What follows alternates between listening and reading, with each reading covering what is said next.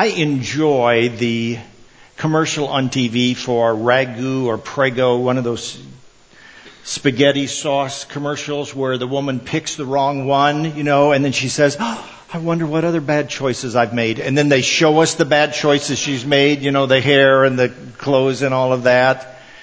It kind of points out to me that many of us have blind spots in our lives where we don't see ourselves the way we really are. I know it's been true in my life. For instance, I just assumed everybody would think I look great in a bushy mustache.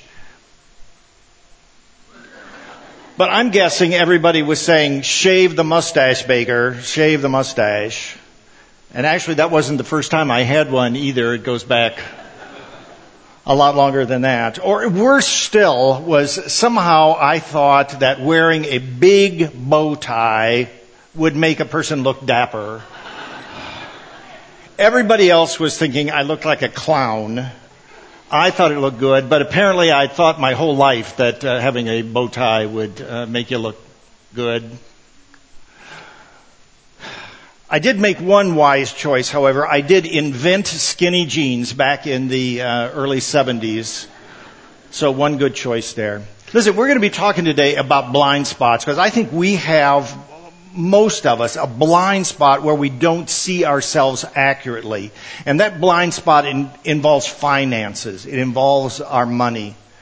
So that's what we're going to be talking about this morning. And I want us to see if we can kind of overcome that blind spot and see ourselves the way God wants us to see ourselves. So before we get into it, I've got to give a couple disclaimers.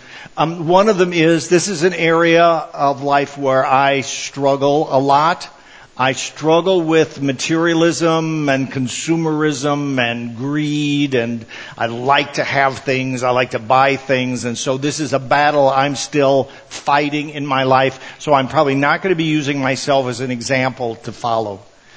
The other thing I've got to say is I don't understand finances at all. I mean, I'm so ignorant in that area. Fortunately, I have a couple really wise, trusted financial advisors who help Sally and me so much. We'll meet with them. We sit down at the table and he pulls out these charts and he shows us all these ups and downs and things. And Sally and I nod. Oh yeah, look, Sally, look at that. And then we go out to the car and we sit down in the car and we shut the doors and we look at each other and said, I didn't understand a word of that. Did you? No, what was he talking about? So I don't understand finances. Let me just say that. But I believe that God gives us some principles that are pretty clear and can help all of us in understanding the truth about ourselves. So if you're willing, let's just kind of jump into that. Here's the first principle, and it is that we are rich. My guess is if a few minutes ago I'd asked you to raise your hand if you are rich, I'm guessing that nobody in the room would have raised their hand. Maybe partly because out of modesty, I don't want to show off that I'm rich. But I would guess most of us would not have raised our hands because we do not believe that we are rich. For some of us, we probably would say that we are poor. Maybe you're among the currently unemployed, maybe for no reason, fault of your own. Maybe you struggle from month to month, and maybe your income is stagnant even though the cost of living keeps rising and things get tougher and tougher month by month, and you would say, I would probably put myself in the poor category. Most of us, I would guess, would probably say, well, I'm not poor, but I'm certainly not rich. I mean, we look up at the rich people, that top 5%, the ones who this year are going to be raking in millions or in some cases billions. And we think they're the rich ones. And media just flaunts that kind of extravagant, rich lifestyle, right? There's actually a show on HGTV called $1 Million Rooms, and it shows people who spent $1 million decorating a single room in their house. No, we are not rich. Blind spot. I think the reality is that we are rich. And the blind spot comes because we always look at those above us. And there are always going to be those above us who make more, who have more, who live more extravagantly than we do. And we look at them and by comparison, no, we're not rich. But what if we looked the other way? What if we looked at those who maybe are below us on the economic ladder? Might we feel differently about that? Let's think about a couple basics. Let's think about water. I wasn't real confident in the water at our house. Sometimes it tasted funny to me. So when we got a new refrigerator with water and ice dispenser in the door, I was glad that it came with a water filter as well. And I put a couple water filters on a couple of the faucets in our house and was feeling kind of good and confident about that. 1.1 billion people in the world have no access to clean water. More than 1 billion people. 400,000 of those are children. I get frustrated when I turn on the hot water and I have to stand there and wait for 15 seconds until the water gets hot. It seems like that's too much work. You know, if you lived in a developing country, it could be, especially if you are a woman or a child, that you would spend hours, literally hours every day in the back-breaking job of walking to the nearest source of clean water and then carrying it back to your family every day, 7 days a week. We are rich. Think about health care. I complain a lot about the cost of health care. I have a doctor whose office is just a few blocks from my home, and when he's not available, they have an urgent care clinic that I can go to in case I need help when he's not available. We live within 100 miles or so of two of the best hospitals and clinics in the world, and I can reach those anytime I need to by driving one of the 2 cars that I own. 270 million people have no access to health care at all, none. 2 million children die each year from preventable diseases like diarrhea or pneumonia. We are rich. Do you understand where this is going? 870 million people don't have enough food to eat. 22,000 children die every day. 22,000 children die every day due to poverty. And as I was researching this and looking at these statistics, it was always the ones about children who struck me the hardest.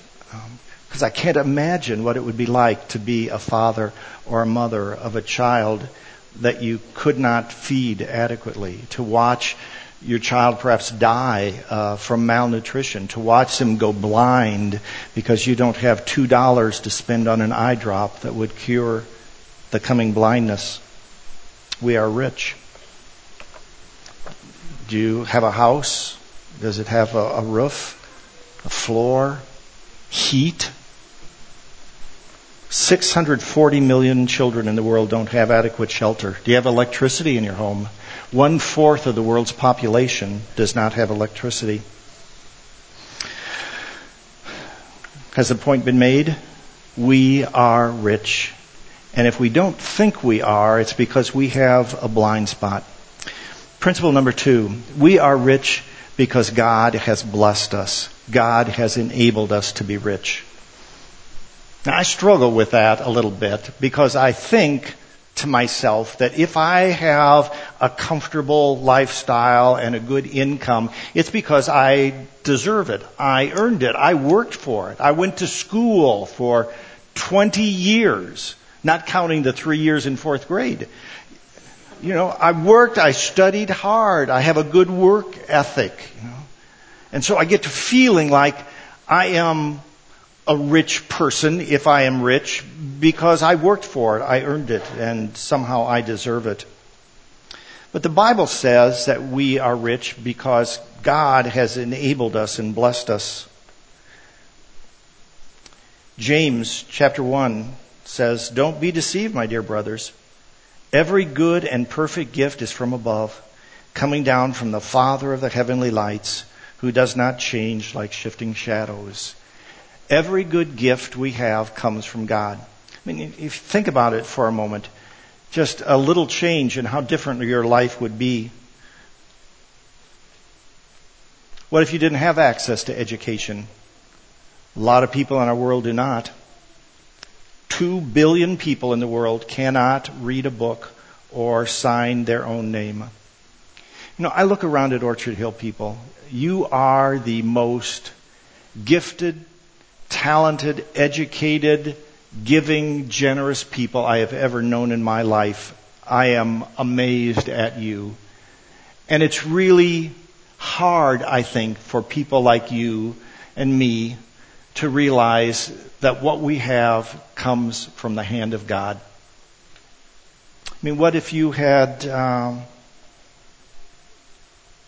what if your IQ was 70 instead of 120? How would you have done with that education? What if instead of those extra hours you put in at work, earning overtime pay or working your way up the corporate ladder, what if those extra hours were spent every day digging through the garbage in the city dump of the slum in which you live, trying to find something recyclable or reusable or, worse still, something edible?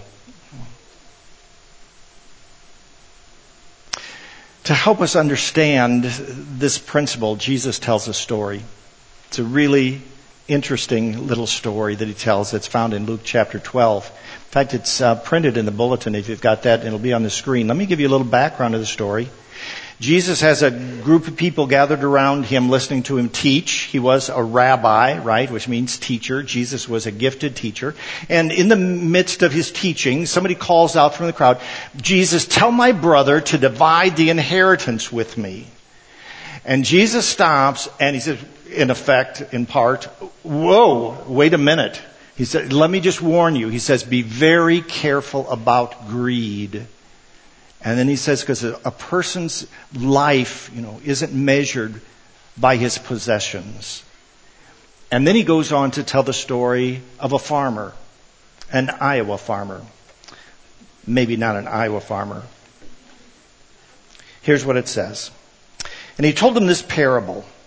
The ground of a certain rich man produced a good crop. And he thought to himself, what shall I do? I have no place to store my crops. And then he said, this is what I'll do. I will tear down my barns and build bigger ones. And there I will store all my grain and my goods. And I'll say to myself, you have plenty of good things laid up for many years. Take life easy. Eat and drink and be merry. But God said to him, you fool. This very night your life will be demanded from you. Then who will get what you have been prepared for yourself? This is how it will be with anyone who stores up things for himself, but is not rich toward God. Well, the first thing I notice about this story is that the farmer is rich. Right? He's a rich farmer. I suppose that means he was a good farmer, knew how to farm well, and that he'd probably had some good crops before. Second thing I notice is that Jesus says in the parable that it was the ground that brought forth the good crop. God is the source of the good things in our lives. And I'm sure that every farmer in Iowa would say you can be the best farmer in the world. But if the sunshine and the rain do not come at the right times in the right amounts, there will be no harvest. There will be no good crop. Jesus is pointing out to us that biblical truth that every good thing we have from God, even the harvest, is dependent upon God. And so this farmer is rich because God has blessed him and given him a good harvest. Now, is a big harvest, a good harvest, a bad thing? Well, of course not. A good harvest is a wonderful thing. It's a blessing from God. It's a good thing if you get a raise at work or a promotion, or if your stock dividends go up. Those are good things. We need productive farmers and successful businesses. That's not a bad thing. So what is the issue? What is the point that Jesus is trying to make in this story? Well, it comes at the end of the story when the farmer is going to die and God gives some stern words of warning to him. He calls him a fool. In fact, we could probably say he was a damned fool Because Jesus says his soul would be demanded of him that night. He was a fool. Why? Because he was rich in things and poor in his relationship with God. So what did the farmer decide to do? Well, he was going to build bigger barns and store his goods, and he was feeling fat and sassy. He thought, I have got so much, I'm just going to use it to indulge my every whim, to experience every pleasure. I'm going to eat, drink, and be merry. In fact, if there is no God, that's not a bad philosophy, is it?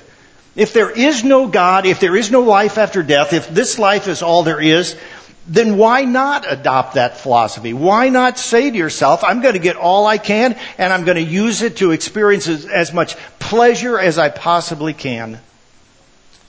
In fact, it's even talked about in the Bible.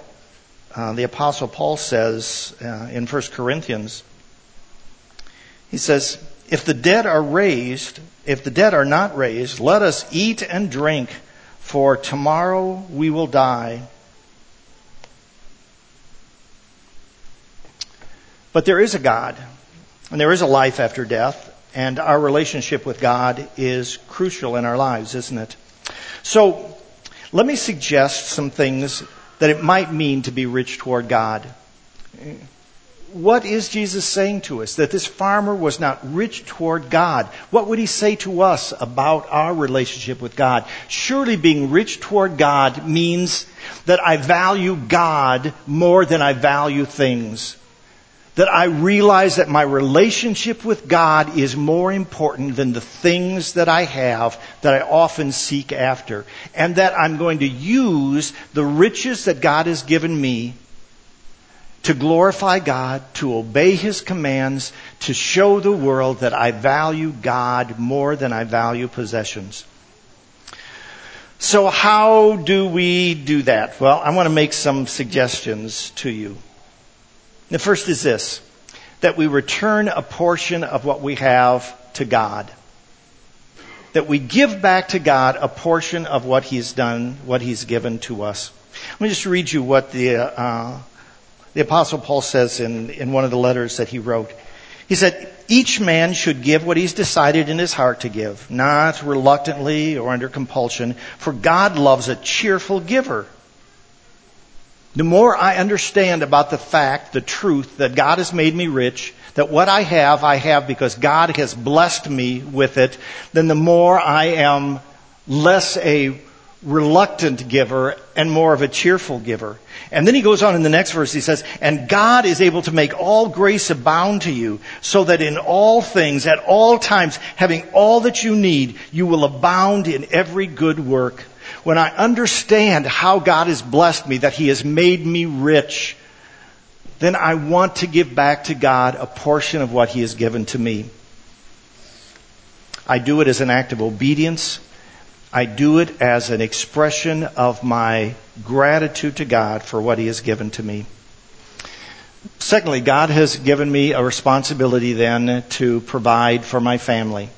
So I give some back to God as an expression of my love and gratitude. Secondly, I use what I have to provide for my family and myself. The Bible says that's a primary responsibility that God has given to us, to care for those who are a responsibility that God has given to us. The Bible says that if a person doesn't care for his own family, he's worse than an infidel. And that includes taking care of my own needs as well. So I need to make sure that I provide for the needs of my family. That includes caring for my children, making sure that my children or my spouse are cared for. It may, in some cases, mean caring for your parents. I say that in the hope that my son and daughter are somewhere listening to this tape. We care for our families. That's a responsibility that God has given to us. Third, we give generously to the poor. Because I am rich, God has given me a responsibility for those who are poorer. The Bible says that to whom much is given, much is required. God lays a special responsibility on those of us who have so much to share with those who have less. Let me just read you some passages from the Bible where God addresses that issue. In Luke, John the Baptist actually says this. He says, the man who has 2 tunics should share with him who has none, and the one who has food should do the same. Well, that's brutally clear, isn't it? If you have 2 tunics, you need to share it with one who has none. If you have plenty of food to eat, you need to share it with those who don't.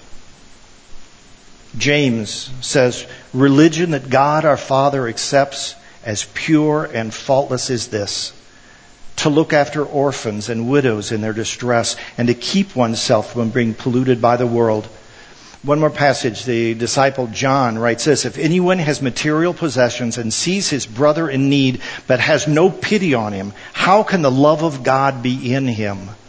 Because we are rich, God gives us a responsibility to help care for the poor. We are rich. We are rich because God has blessed us. And because we are rich, we have a responsibility to the poor. The fourth thing that I would suggest for myself and for you is that we pray that God would free us from the prison of greed and materialism that can just confine our lives and limit us so much. It's a battle. For me, it's an ongoing battle. Maybe for you too. And I need God's help in trusting Him and believing His promises. So one more passage of Scripture from Philippians chapter 4, verse 19. And my God will meet all your needs according to His glorious riches in Christ Jesus. Do I believe that's true? If I do, then it's going to affect how I use the riches that God has given to me. So, in closing, let me just make a couple, what I hope are practical suggestions, particularly with the holiday time coming up, because that's a time when we really are tempted to make poor financial decisions, to act foolishly and selfishly. So one of the things that's coming up is the Thanksgiving spread, right? One of my favorite meals of the year is that Thanksgiving meal with turkey and all the trimmings. I love that food. I want to challenge you this year, when you have that meal, to use that as a reminder to yourself that you are rich. You are rich. And when you look at that table full of food, or when you're done eating and you feel that bloated, contented feeling, remember you are rich. And then Christmas is coming, a time when we most of us, I think, spend foolishly, unwisely, and unnecessarily. I would encourage you to think of Christmas this year as a time when not only providing for your family, but you might be able to use the riches God has given you to help others. Brought along a couple catalogs that we have at home. This is from an organization called Heifer International.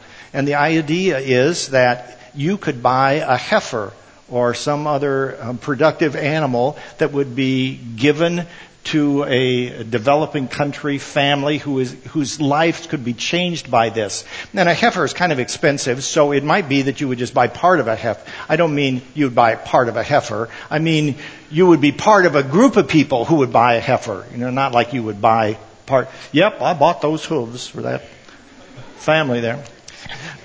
Another catalog, World Vision. This is so great. You just have all these choices of what you could buy for a family whose lives could be changed literally by this gift. To buy a goat for a family, or 3 chickens, or something else like that. It's amazing the opportunities here. And our small group, we have 6 couples in a group. We have a fun meeting every winter when we go through this and decide what we're going to give that year. And so instead of giving gifts to each other, we go together and we buy some of this stuff. And one of the things I like about this is because it's not just animals, but it has a whole section about clean water. And that for a very reasonable amount of money, you can provide the money for a deep water well in a community that maybe doesn't have any access to clean water. What a difference that could make in the lives of those people. And it's self-pumping. It's a couple $100. It'd be a great thing. It would be a great thing. How pleased God would be if this became a focus of our Christmas this year. What pleasure it would bring to you. What an example and a lesson it would give to your children If you did this together as a family, I would just really encourage us during this holiday time to realize we are rich, and therefore God can use our riches in powerful ways. So I want us to wind this up just by taking a minute to confess to God that maybe this is an area that we haven't handled real well, and ask for His help in doing a better job of it in the future. So let's pray. Well, Jesus, we confess to you, it's so easy for us to get caught up in the consumerism and the materialism of our society. It's hard to fight against it. And so we ask your help in that. Help us to see that we are rich, but that lays a big responsibility upon us. And I would pray that in these next couple months, during this holiday time especially, that we'd realize that there are lots of ways where our riches could be used to help others, whether it's buying a pie or a heifer. We pray in Jesus' name. Amen.